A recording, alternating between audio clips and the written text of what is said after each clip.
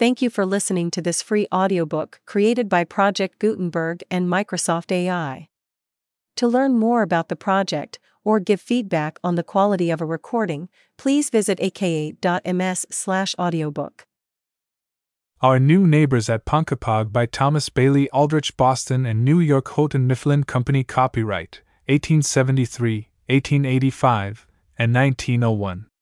When I saw the little house building, an eighth of a mile beyond my own, on the Old Bay Road, I wondered who were to be the tenants.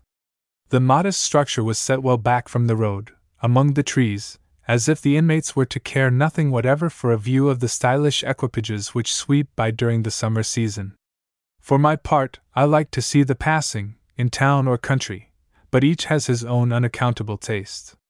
The proprietor, who seemed to be also the architect of the new house, superintended the various details of the work with an assiduity that gave me a high opinion of his intelligence and executive ability, and I congratulated myself on the prospect of having some very agreeable neighbors.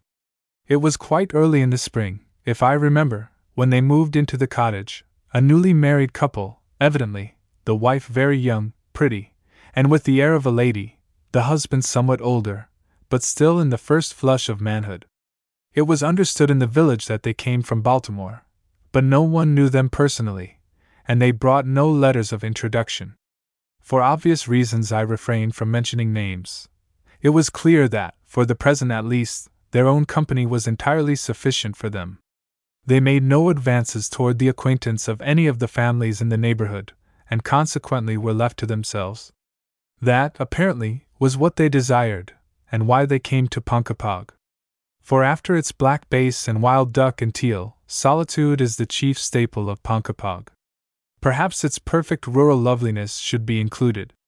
Lying high up under the wing of the blue hills, and in the odorous breath of pines and cedars, it chances to be the most enchanting bit of unlaced disheveled country within 50 miles of Boston, which, moreover, can be reached in half an hour's ride by railway. But the nearest railway station, heaven be praised, is 2 miles distant, and the seclusion is without a flaw. Ponkapog has 1 mail a day. 2 mails a day would render the place uninhabitable. The village, it looks like a compact village at a distance, but unravels and disappears the moment you drive into it, has quite a large floating population. I do not allude to the perch and pickerel in Ponkapog Pond. Along the Old Bay Road, a highway even in the colonial days, there are a number of attractive villas and cottages straggling off towards Milton, which are occupied for the summer by people from the city. These birds of passage are a distinct class from the permanent inhabitants, and the two seldom closely assimilate unless there has been some previous connection. It seemed to me that our new neighbors were to come under the head of permanent inhabitants. They had built their own house, and had the air of intending to live in it all the year round. "Are you not going to call on them?" I asked my wife one morning. "When they call on us," she replied lightly. "But it is our place to call first, they being strangers." This was said as seriously as the circumstance demanded, but my wife turned it off with a laugh, and I said no more, always trusting to her intuitions in these matters. She was right. She would not have been received, and a cool "not at home" would have been a bitter social pill to us if we had gone out of our way to be courteous. I saw a great deal of our neighbors, nevertheless. Their cottage lay between us and the post office, where he was never to be met with by any chance, and I caught frequent glimpses of the two working in the garden. Floriculture did not appear so much an object as exercise. Possibly it was either. Maybe they were engaged in digging for specimens of those arrowheads and flint hatchets which are continually coming to the surface hereabouts. There is scarcely an acre in which the plowshare has not turned up some primitive stone weapon or domestic utensil, disdainfully left to us by the red men who once held this domain, an ancient tribe called the Ponkapog, a forlorn descendant of which, one Polly Crowd, figures in the annual Blue Book, down to the close of the Southern War, as a state pensioner. At that period she appears to have struck a trail to the happy hunting grounds. I quote from the local historiographer. Whether they were developing a kitchen garden, or emulating Professor Schliemann at Mycenae, the newcomers were evidently persons of refined musical taste. The lady had a contralto voice of remarkable sweetness, although of no great compass, and I used often to linger of a morning by the high gate and listen to her executing an arietta, conjecturally at some window upstairs. For the house was not visible from the turnpike. The husband, somewhere about the grounds, would occasionally respond with 2 or 3 bars. It was all quite an ideal, Arcadian business. They seemed very happy together, these two persons, who asked no odds whatever of the community in which they had settled themselves. There was a queerness, a sort of mystery, about this couple which I admit piqued my curiosity, though as a rule I have no morbid interest in the affairs of my neighbors. They behaved like a pair of lovers who had run off and got married clandestinely. I willingly acquitted them, however, of having done anything unlawful, for, to change a word in the lines of the poet, admitting the hypothesis of elopement, there was no mystery in their neither sending nor receiving letters. But where did they get their groceries? I do not mean the money to pay for them, that is an enigma apart, but the groceries themselves.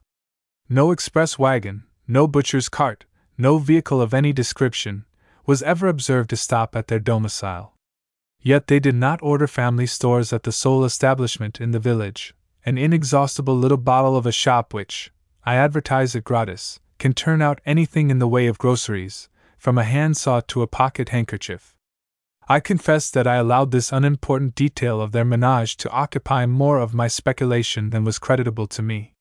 In several respects our neighbors reminded me of those inexplicable persons we sometimes come across in great cities, though seldom or never in suburban places, where the field may be supposed too restricted for their operations, persons who have no perceptible means of subsistence, and manage to live royally on nothing a year. They hold no government bonds, they possess no real estate. Our neighbors did own their house, they toil not, neither do they spin, yet they reap all the numerous soft advantages that usually result from honest toil and skillful spinning. How do they do it? But this is a digression, and I am quite of the opinion of the old lady in David Copperfield, who says, "Let us have no meandering." Though my wife had declined to risk a ceremonious call on our neighbors as a family, I saw no reason why I should not speak to the husband as an individual, when I happened to encounter him by the wayside. I made several approaches to do so, when it occurred to my penetration that my neighbor had the air of trying to avoid me. I resolved to put the suspicion to the test, and one forenoon, when he was sauntering along on the opposite side of the road, in the vicinity of Fisher's sawmill, I deliberately crossed over to address him. The brusque manner in which he hurried away was not to be misunderstood. Of course I was not going to force myself upon him. It was at this time that I began to formulate uncharitable suppositions touching our neighbors, and would have been as well pleased if some of my choicest fruit trees had not overhung their wall. I determined to keep my eyes open later in the season, when the fruit should be ripe to pluck. In some folks, a sense of the delicate shades of difference between meum and tuum does not seem to be very strongly developed in the moon of cherries, to use the old Indian phrase. I was sufficiently magnanimous not to impart any of these sinister impressions to the families with whom we were on visiting terms, for I despise a gossip. I would say nothing against the persons up the road until I had something definite to say. My interest in them was, well, not exactly extinguished, but burning low. I met the gentleman at intervals, and passed him without recognition. At rarer intervals I saw the lady. After a while I not only missed my occasional glimpses of her pretty, slim figure, always draped in some soft black stuff with a bit of scarlet at the throat, but I inferred that she did not go about the house singing in her light-hearted manner, as formerly. What had happened? Had the honeymoon suffered eclipse already? Was she ill? I fancied she was ill, and that I detected a certain anxiety in the husband, who spent the mornings digging solitarily in the garden and seemed to have relinquished those long jaunts to the brow of Blue Hill, where there is a superb view of all Norfolk County combined with sundry venerable rattlesnakes with 12 rattles. As the days went by it became certain that the lady was confined to the house, perhaps seriously ill, possibly a confirmed invalid. Whether she was attended by a physician from Canton or from Milton, I was unable to say, but neither the gig with the large white allopathic horse, nor the gig with the homeopathic sorrel mare, was ever seen hitched at the gate during the day. If a physician had charge of the case, he visited his patient only at night. All this moved my sympathy, and I reproached myself with having had hard thoughts of our neighbors. Trouble had come to them early. I would have liked to offer them such small, friendly services as lay in my power, but the memory of the repulse I had sustained still rankled in me. So I hesitated. One morning my 2 boys burst into the library with their eyes sparkling. "You know the old elm down the road?" cried one. "Yes."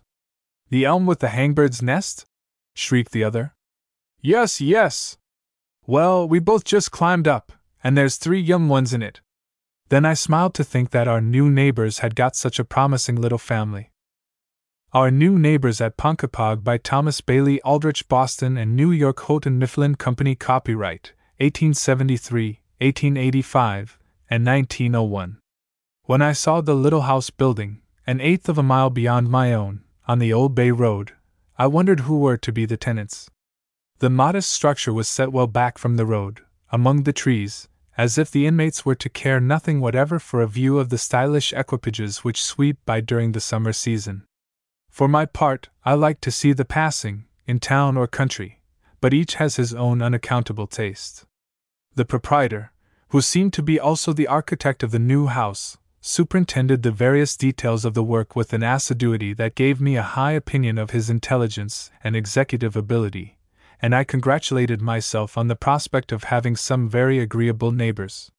It was quite early in the spring, if I remember, when they moved into the cottage, a newly married couple, evidently, the wife very young, pretty, and with the air of a lady, the husband somewhat older, but still in the first flush of manhood.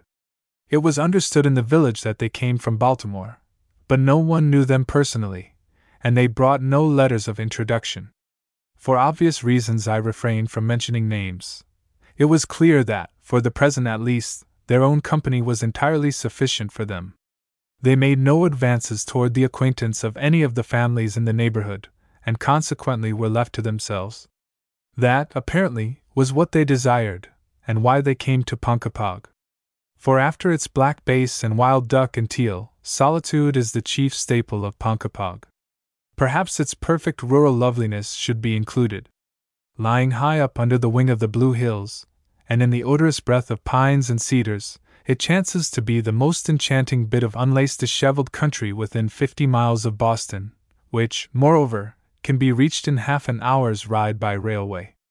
But the nearest railway station, heaven be praised, is 2 miles distant, and the seclusion is without a flaw. Ponkapog has 1 mail a day. 2 mails a day would render the place uninhabitable. The village, it looks like a compact village at a distance, but unravels and disappears the moment you drive into it, has quite a large floating population. I do not allude to the perch and pickerel and Ponkapog Pond. Along the Old Bay Road, a highway even in the colonial days, there are a number of attractive villas and cottages straggling off towards Milton, which are occupied for the summer by people from the city. These birds of passage are a distinct class from the permanent inhabitants, and the two seldom closely assimilate unless there has been some previous connection. It seemed to me that our new neighbors were to come under the head of permanent inhabitants. They had built their own house, and had the air of intending to live in it all the year round. "Are you not going to call on them?" I asked my wife one morning. "When they call on us," she replied lightly. "But it is our place to call first, they being strangers." This was said as seriously as the circumstance demanded, but my wife turned it off with a laugh, and I said no more, always trusting to her intuitions in these matters. She was right.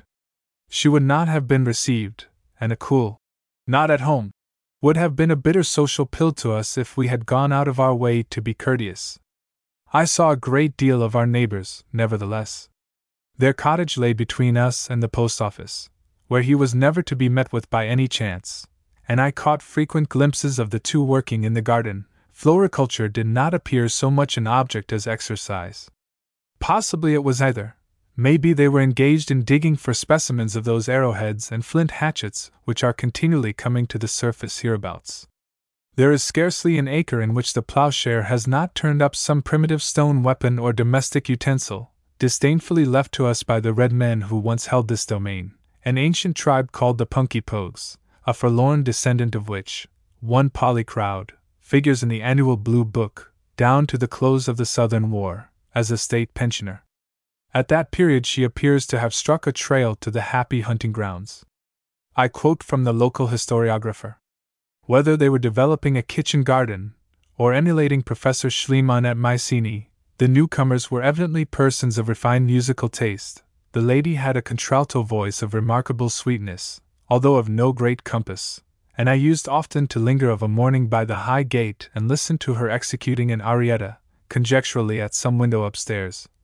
For the house was not visible from the turnpike. The husband, somewhere about the grounds, would occasionally respond with 2 or 3 bars. It was all quite an ideal, Arcadian business. They seemed very happy together, these two persons, who asked no odds whatever of the community in which they had settled themselves. There was a queerness, a sort of mystery, about this couple which I admit piqued my curiosity, though as a rule I have no morbid interest in the affairs of my neighbors. They behaved like a pair of lovers who had run off and got married clandestinely. I willingly acquitted them, however, of having done anything unlawful, for, to change a word in the lines of the poet, admitting the hypothesis of elopement, there was no mystery in their neither sending nor receiving letters. But where did they get their groceries? I do not mean the money to pay for them, that is an enigma apart, but the groceries themselves.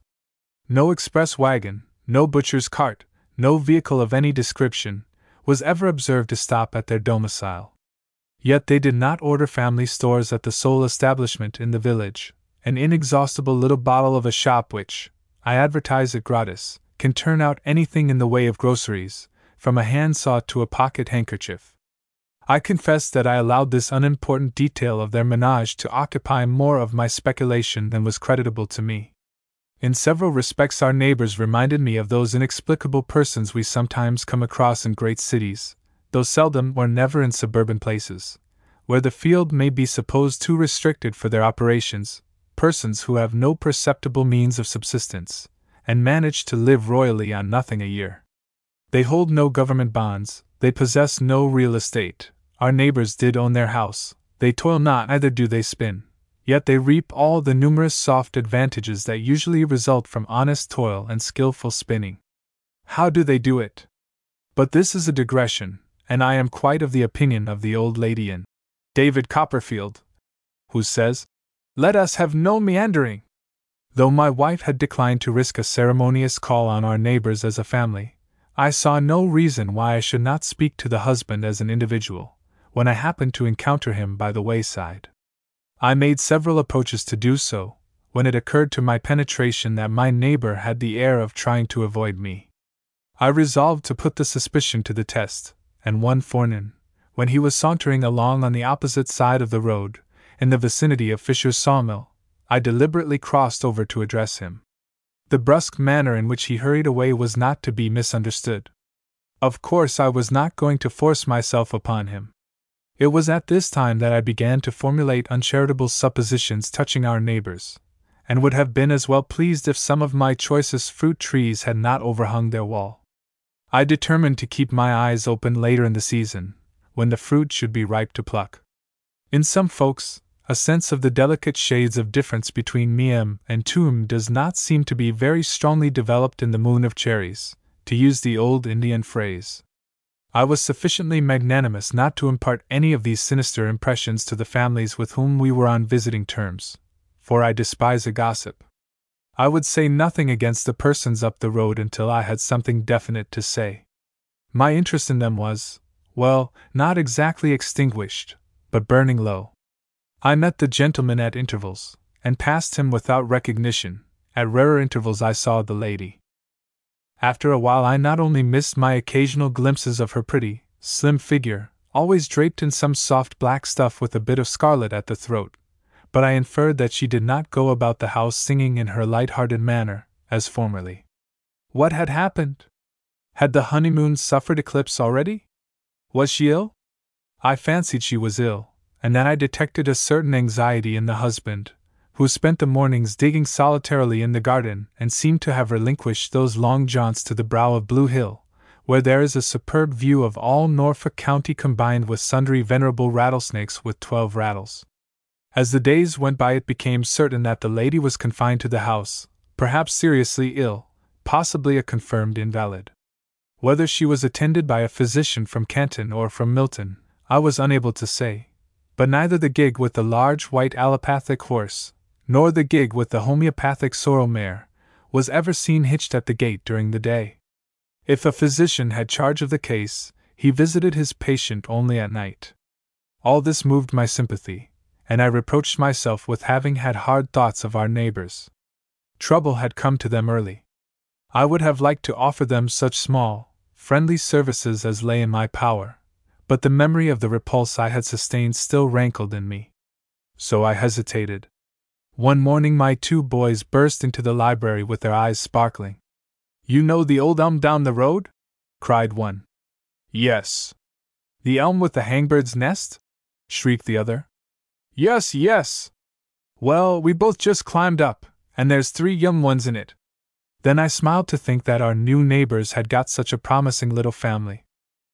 Our New Neighbors at Ponkapog by Thomas Bailey Aldrich, Boston and New York Houghton Mifflin Company. Copyright 1873, 1885, and 1901.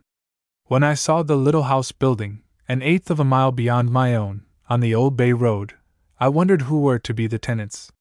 The modest structure was set well back from the road, among the trees, as if the inmates were to care nothing whatever for a view of the stylish equipages which sweep by during the summer season. For my part, I like to see the passing, in town or country, but each has his own unaccountable taste.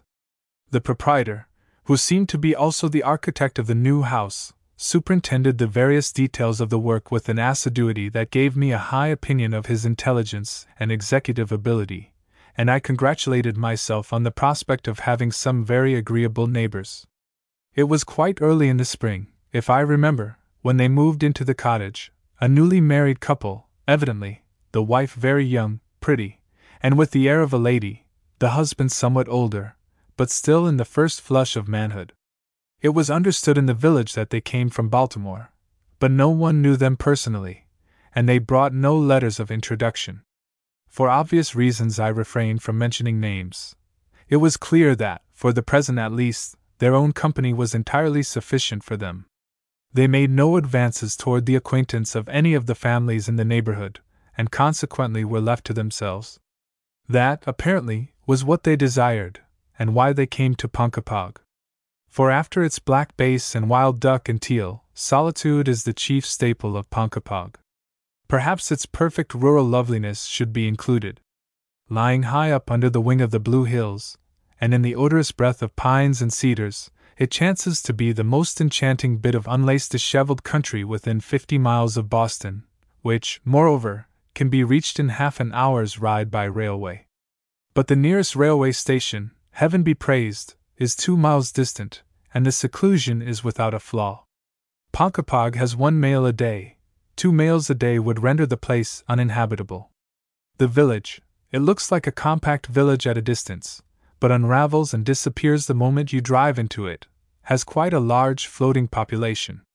I do not allude to the perch and pickerel and Ponkapog Pond. Along the Old Bay Road, a highway even in the colonial days, there are a number of attractive villas and cottages straggling off towards Milton, which are occupied for the summer by people from the city. These birds of passage are a distinct class from the permanent inhabitants, and the two seldom closely assimilate unless there has been some previous connection. It seemed to me that our new neighbors were to come under the head of permanent inhabitants. They had built their own house, and had the air of intending to live in it all the year round. "Are you not going to call on them?" I asked my wife one morning. "When they call on us," she replied lightly. "But it is our place to call first, they being strangers." This was said as seriously as the circumstance demanded, but my wife turned it off with a laugh, and I said no more, always trusting to her intuitions in these matters. She was right. She would not have been received, and a cool "not at home" would have been a bitter social pill to us if we had gone out of our way to be courteous. I saw a great deal of our neighbors, nevertheless. Their cottage lay between us and the post office, where he was never to be met with by any chance, and I caught frequent glimpses of the two working in the garden, floriculture did not appear so much an object as exercise. Possibly it was either. Maybe they were engaged in digging for specimens of those arrowheads and flint hatchets which are continually coming to the surface hereabouts. There is scarcely an acre in which the plowshare has not turned up some primitive stone weapon or domestic utensil, disdainfully left to us by the red men who once held this domain, an ancient tribe called the Punkypogs, a forlorn descendant of which, one Polly Crowd, figures in the annual Blue Book, down to the close of the Southern War, as a state pensioner. At that period she appears to have struck a trail to the happy hunting grounds. I quote from the local historiographer. Whether they were developing a kitchen garden, or emulating Professor Schliemann at Mycenae, the newcomers were evidently persons of refined musical taste. The lady had a contralto voice of remarkable sweetness, although of no great compass, and I used often to linger of a morning by the high gate and listen to her executing an arietta, conjecturally at some window upstairs. For the house was not visible from the turnpike. The husband, somewhere about the grounds, would occasionally respond with 2 or 3 bars. It was all quite an ideal, Arcadian business. They seemed very happy together, these two persons, who asked no odds whatever of the community in which they had settled themselves. There was a queerness, a sort of mystery, about this couple which I admit piqued my curiosity, though as a rule I have no morbid interest in the affairs of my neighbors. They behaved like a pair of lovers who had run off and got married clandestinely. I willingly acquitted them, however, of having done anything unlawful, for, to change a word in the lines of the poet, admitting the hypothesis of elopement, there was no mystery in their neither sending nor receiving letters. But where did they get their groceries? I do not mean the money to pay for them, that is an enigma apart, but the groceries themselves. No express wagon, no butcher's cart, no vehicle of any description, was ever observed to stop at their domicile. Yet they did not order family stores at the sole establishment in the village, an inexhaustible little bottle of a shop which, I advertise it gratis, can turn out anything in the way of groceries, from a handsaw to a pocket handkerchief. I confess that I allowed this unimportant detail of their menage to occupy more of my speculation than was creditable to me. In several respects our neighbors reminded me of those inexplicable persons we sometimes come across in great cities, though seldom or never in suburban places, where the field may be supposed too restricted for their operations, persons who have no perceptible means of subsistence, and manage to live royally on nothing a year. They hold no government bonds, they possess no real estate. Our neighbors did own their house, they toil not, neither do they spin, yet they reap all the numerous soft advantages that usually result from honest toil and skillful spinning. How do they do it? But this is a digression, and I am quite of the opinion of the old lady in David Copperfield, who says, "Let us have no meandering." Though my wife had declined to risk a ceremonious call on our neighbors as a family, I saw no reason why I should not speak to the husband as an individual, when I happened to encounter him by the wayside. I made several approaches to do so, when it occurred to my penetration that my neighbor had the air of trying to avoid me. I resolved to put the suspicion to the test, and one forenoon, when he was sauntering along on the opposite side of the road, in the vicinity of Fisher's sawmill, I deliberately crossed over to address him. The brusque manner in which he hurried away was not to be misunderstood. Of course I was not going to force myself upon him. It was at this time that I began to formulate uncharitable suppositions touching our neighbors, and would have been as well pleased if some of my choicest fruit trees had not overhung their wall. I determined to keep my eyes open later in the season, when the fruit should be ripe to pluck. In some folks, a sense of the delicate shades of difference between meum and tuum does not seem to be very strongly developed in the moon of cherries, to use the old Indian phrase. I was sufficiently magnanimous not to impart any of these sinister impressions to the families with whom we were on visiting terms, for I despise a gossip. I would say nothing against the persons up the road until I had something definite to say. My interest in them was, well, not exactly extinguished, but burning low. I met the gentleman at intervals, and passed him without recognition. At rarer intervals I saw the lady. After a while I not only missed my occasional glimpses of her pretty, slim figure, always draped in some soft black stuff with a bit of scarlet at the throat, but I inferred that she did not go about the house singing in her light-hearted manner, as formerly. What had happened? Had the honeymoon suffered eclipse already? Was she ill? I fancied she was ill, and that I detected a certain anxiety in the husband, who spent the mornings digging solitarily in the garden and seemed to have relinquished those long jaunts to the brow of Blue Hill, where there is a superb view of all Norfolk County combined with sundry venerable rattlesnakes with 12 rattles. As the days went by, it became certain that the lady was confined to the house, perhaps seriously ill, possibly a confirmed invalid. Whether she was attended by a physician from Canton or from Milton, I was unable to say, but neither the gig with the large white allopathic horse, nor the gig with the homeopathic sorrel mare, was ever seen hitched at the gate during the day. If a physician had charge of the case, he visited his patient only at night. All this moved my sympathy, and I reproached myself with having had hard thoughts of our neighbors. Trouble had come to them early. I would have liked to offer them such small, friendly services as lay in my power, but the memory of the repulse I had sustained still rankled in me. So I hesitated. One morning my 2 boys burst into the library with their eyes sparkling. "You know the old elm down the road?" cried one. "Yes." "The elm with the hangbird's nest?" shrieked the other. "Yes, yes." "Well, we both just climbed up, and there's 3 young ones in it." Then I smiled to think that our new neighbors had got such a promising little family.